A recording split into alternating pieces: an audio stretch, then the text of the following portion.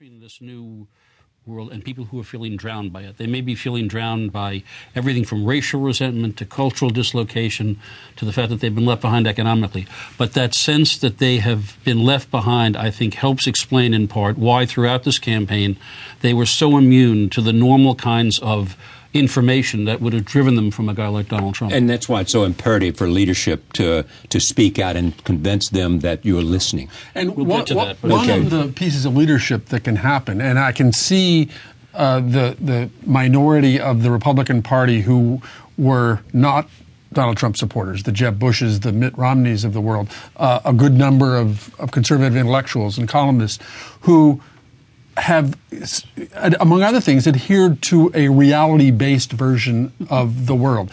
To me, that's the greatest shock and fear I have about what this campaign has shown us and what isn't going to be healed tomorrow or the next day, is this sense that people are entitled to their own facts. That my version of reality is my version of reality because I want it to be. And we've had a candidate, that is Donald Trump, who has dined off that, who has served that, who has legitimized that to an extent I didn't really imagine was possible. This is not an altogether new thing. He didn't create it, but he has made it an acceptable posture that I can have my own version of the truth. A piece of tape where he says something and he says he didn't say it. And it doesn't matter. Okay, let me go to Doris Kearns, who joins us from Massachusetts. Doris, you have considered and continue to consider the question of presidential leadership. So what's required, and is it possible to heal these divisions that everybody has spoken to? Well, I think one of the most important things somehow is to make the American people believe again that people in political life can do things that will make the country better.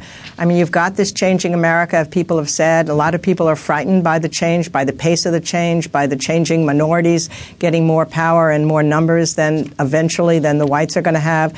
There are answers to some of these things, but it's going to depend upon the people of the country believing that politicians can make a difference. And that's what's lost. I mean, when you hear some people say that democracy, 20% of young people think democracy is not a good thing, or more people are pessimistic about the future of our country, just keep remembering old Winston Churchill, who said people declare that democracy is the worst form of government, and yet it's better than all the others that have been tried.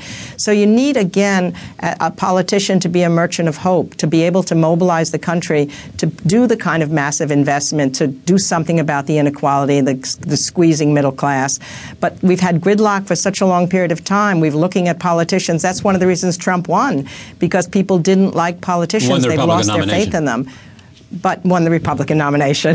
And so you have to somehow be able to instill again, and I think going to other people, whoever wins is able to reach out to the other side, show that Congress can work again and not be in gridlock, just so that it can begin to develop that sense that the country can make its own future. That's what we've lost. And in a country like America, that was always the abiding sign of us, that we could make things better. Think about FDR. When he runs, it's the middle of the Depression. It's horrible, much worse than anything is now, and yet happy days are here again is his sign, because he's contagion. This election has produced a contagion of pessimism, and we have to turn it around to our normal American optimism once again. Jeff Greenfield is shaking his head. I don't know whether he's pessimistic or simply a skeptic. No, because I am pessimistic. And thinking of FDR, one of the things, perhaps you know a little bit more about this than I do, Doris, is that when he came in, the country was ready to let him pretty much do everything. If he wanted to be a dictator, people like William Randolph Hearst were saying, please, go ahead. That's 180 degrees from where we are now. And one of the reasons I am pessimistic is that come January, whatever the makeup of the Senate is, to try to imagine either the new president or the new Congress crossing the line, given the pressures on them from their base, is to me to create almost an illusion.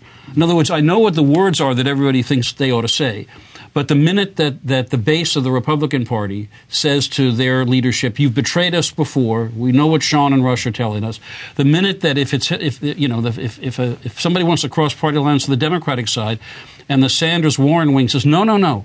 Now you're a corporate centrist." I mean, the difference between, like you said in the campaign, the difference between where the parties were and where they are now, and the belief that the other side is not just wrong but evil, has permeated this political system, and that's why I'm a